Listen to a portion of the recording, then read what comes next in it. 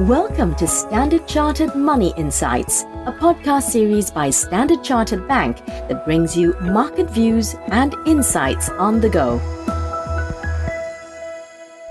Hello everyone, my name's Manpreet and welcome to Cut to the Chase, a podcast where we help you focus on market events that we believe truly matter. Now overnight it was a sea of red on the screens once again as US markets came back from a long weekend. But a few sort of events, I think, which stood out. The most notable move, of course, was that US bond yields rose further as the focus remained firmly on how quickly the Fed could remove accommodation. Now, the 10-year reached 1.87%, but actually all the attention was on the 2-year bond yield, which rose above 1% for the first time since February 2020. Now, on the equity side, technology, of course, bore the brunt of the sell-off, and the Nasdaq index is once again close to the 10% correction level from its recent peak. That, of course, was one big driver, but possibly earnings disappointments we had in the financial sector most probably contributed to the weak sentiment overall. Now, this US market weakness, of course, followed what was already some softness through Asian and European markets earlier in the day, with the technology sector similarly leading the move lower in those regions as well. Now, the one exception, of course, was the energy sector, which was supported by oil prices, which are now about a 7-year high. Some of that rebound, of course, followed reports of a new attack on oil facilities in the Gulf. Now, there's an awful lot to unpack here, but in terms of looking ahead on how markets might evolve, we'd really focus on 4 things. The first is that it's a good time to remind ourselves of the context we set in our Outlook 2020, that a move to normality does involve greater volatility, and it's possible that's exactly what we're seeing at the moment.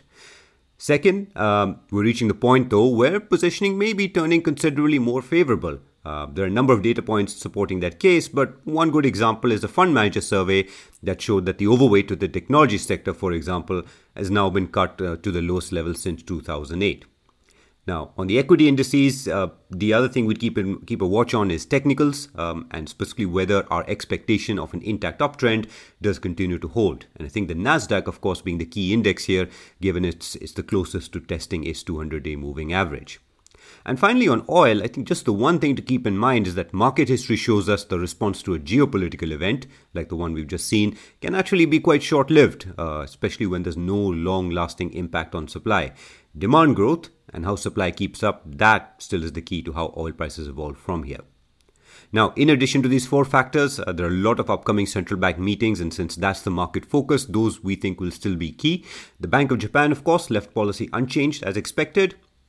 We do have the ECB meeting later this week and the Fed meeting next week. That one, of course, most probably be likely to be the most closely watched from a signaling perspective, and specifically how any of those signals stack up to what the market's already priced in. We'd also keep a close eye on the PBOC as well, given we had one policymaker quoted saying the Chinese central bank would consider rolling out more measures to stabilize the economy. So a lot of things to focus on in the day and the rest of the week ahead. But before I leave you, I just wanted to point out that my colleague Trung, she's launched the first episode of a new podcast called Invest Tips. And in this first episode, she answers the all-important question of why it's never too late to start investing.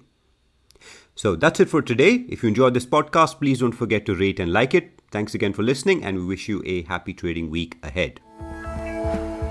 Thank you for listening to Standard Chartered Money Insights, a podcast series by Standard Chartered Bank.